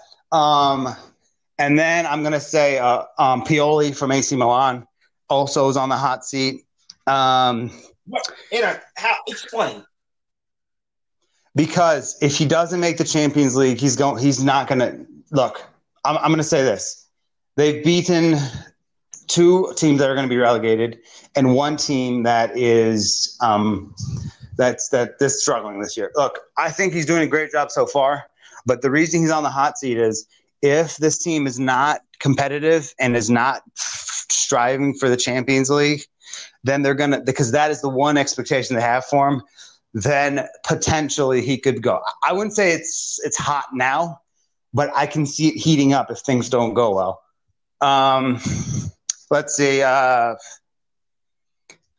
don't know if you agree with this one, but the manager at Sheffield United, probably, just because they were in Europe last season, and now they're kind of falling short.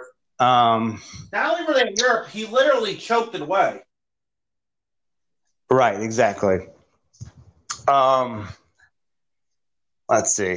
I feel like there's a La Liga one that I'm thinking of, but I just can't think of it right now. Yeah, I guess that's it for right now. I'm just having a hard time thinking. All right, now I'm going to do a new segment I'm going to try. We're going to call it yay or nay, take it or leave it, whatever you want to call it. All right. Take it or leave it. Zidane will not make it past January this year. I'll take it. I'll take that, actually, because I just don't like this Real Madrid team. I think he benefited from the weakness of La Liga last season. And look, you can't be winning games at the last second for teams that were finishing close to the bottom last year. That's unacceptable. They haven't looked good once. And I think that's quite concerning if anything shall happen. But will they sack him? Maybe not. But I think they will have to talk about it if things don't turn around rapidly, because this isn't a great team. And Hazard has not played well again and again. And I'm not saying that Hazard is not to blame, but Zidane is the manager and should be getting the best out of him. And it just doesn't seem like he's doing that. All right, I'll take that too. Now, this is going to be the really interesting one. You said it. Take it or leave it. Jurgen Klopp gets the Real Madrid job by the end of next year. Yep, he will be the manager of Real Madrid by next year. I really believe this because he won the Premier League with Liverpool. He's won the Champions League. He doesn't have much left. All he has to do is win the FA Cup. And yes, I understand that maybe there's a dynasty brewing, but I just don't see it. As much as I know Liverpool fans love Jurgen Klopp, and altogether, he's done a really good job there. But all in all, I genuinely think that the job will be too good to pass up for a Klopp. And I don't know what happens to Liverpool, but I think it's possible that he will be the Real Madrid manager by next season. Take it or leave it. Pochettino gets the Inter Milan job by the end of next season, because I don't think Inter's winning the league. Leave it, because I think Allegri is the one that Inter will go after. It all depends on what he wants to do, but if Allegri is not hired by the end of the season by somebody, he will end up with Inter Milan, because I think that's exactly the type of manager they need. And I'm starting to think Atalanta going to win the league. So I don't think Inter it doesn't seem like they're going to win it now, at least. It's just been such a poor start despite getting 7 points. But I would say that he won't be the Inter Milan manager, as they'll go for Allegri. This one's going to piss a lot of people off. Take it or leave it. Manchester United is not a desirable destination for managers and players anymore. I'll take that. I mean, look, again, I'm going to bring this up again because I think people don't understand this. Why on earth would Jadon Sancho even remotely consider going there? Seriously. He's with Haaland, Brandt, Hazard's brother. He is with a good goalkeeper, a pretty strong defense. He has so many good pieces in that Dortmund team. If you're going to leave, you can't leave to a team that's not even at Dortmund's level. So, and there's no reason why anybody would go there now. Yes, they have some young talent. Yes, Greenwood is fantastic, but I see him as a player who finishes in front of goal but doesn't contribute as much as I would like in other areas. And then they have Rashford, who's obviously someone who you'd love to coach, but there's just not enough there, and there's too much dysfunction for anybody to really consider going there who's at least of any quality. All right. Sorry, this is actually probably our best new segment. I know we're running on 2 hours, so we're going to wrap it up soon, but I do got 4 more take it or leave it. So first one, and I know I'm going to get an explanation, a really good explanation for this. Take it or leave it. Elliot wants Pochettino at Roma. Oh, God.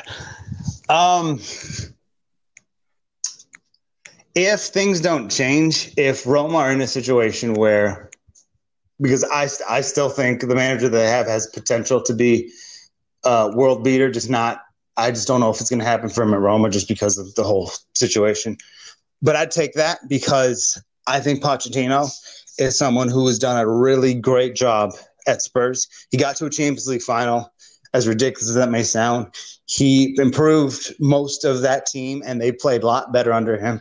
And you're talking about a team that has Nicola Zaniolo, who's out. Has Lorenzo Pellegrini, who has many young players in this team, with a lot of good pieces. And I feel like Poch, if that is available for him, if that makes sense, and if Roma decide to go in that direction, I actually would be very thrilled with that, because if he can do what he did with Spurs, I think he can do the same with Roma. And I'm not saying we're going to go to a Champions League final, but we can be a threat in European football with some time with him, I think. All right. Here's another one for me, United fans. Take it or leave it. Ole is on the level of Roy Hodgson and Sam Allardyce. If that, I mean, he's done absolutely nothing. He got them to the European final, or sorry, not the Champions League, but I'll take that. I just don't think he's very good. I really don't. There's nothing about him. He's just a yes man who just does what the Glazers say, and that's it. There's nothing special about him. He doesn't even have a unique quality that makes him a good player. All right. Sorry, good manager. My bad. Last take it or leave it before we get into the donkeys of the week. Take it or leave it. Aubameyang finishes in the top 10 for Ballon d'Or this year. Ooh. I'll take that for one specific reason. I don't think anyone's expecting Arsenal to finish third. So when they do, he will be given consideration because of what most people are going to consider an overachievement by Arsenal, and Aubameyang will be one of the top scorers in the league this season, so that will justify him being in the top 10 for Ballon d'Or. I don't think he'll win it. I just don't think there's a way that he wins it under any circumstances, but I think he should be he'll be a top 10 voter as far as a nominee for the award, just because I don't think anyone's expecting Arsenal to finish in the top 3. All right. Before we do our donkey of the week, we got a really good show coming up with Danielle this week. We're going to be talking about the Euro qualifiers. Scotland beating Israel. Oh, Ireland are out, so we all have a chance to laugh at them again. And so give me your donkey of the week. Well, I'm gonna go. I'm gonna go with Man United again. Just because I don't know. It just they're in 16th place. Is that right? Yeah, 15, 16. Yeah, that's pathetic. Ole's done at this all's at the wheels thing. I think that hype has gone away now. They lost to Spurs 6-1. And on top of that, the way they've handled their transfer business this year has been atrocious. I can't really think of another person other than maybe Ireland or something like that. But I think Man United is just a safe bet here, just because of how horribly they've handled their transfer window. They went all in for Jadon Sancho, and they didn't get anything. They spent all that time trying to negotiate that, and it got them nowhere. They could have signed somebody else, at a lower price, but they decided not to, and they really screwed themselves. All right, my donkey of the week probably has to go to Ireland. Losing on penalties again, not qualifying for another tournament again. There's a reason why the Jack Grealishes and Declan Rices of the world would rather play for England than Ireland. It's starting to get embarrassing, and to a point where even Northern Ireland, which yes, they are two countries, even Northern Ireland, who I think is a population of 3 million people, are probably going to make the Euros over Ireland with the population of 16 million. It's starting to get absurd and embarrassing. Right. So yeah, I'd have to go to Ireland. Not bad. All right. Well, that was phenomenal. Sorry, it's about 2 hours long.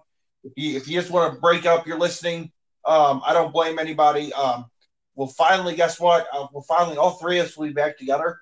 Me and Elliot just had to do this because we had an itch to do a USA show, and it turned out to be a 30-minute USA show and a review of all 5 major leagues. So I hope you enjoyed. Yeah. Have a good one.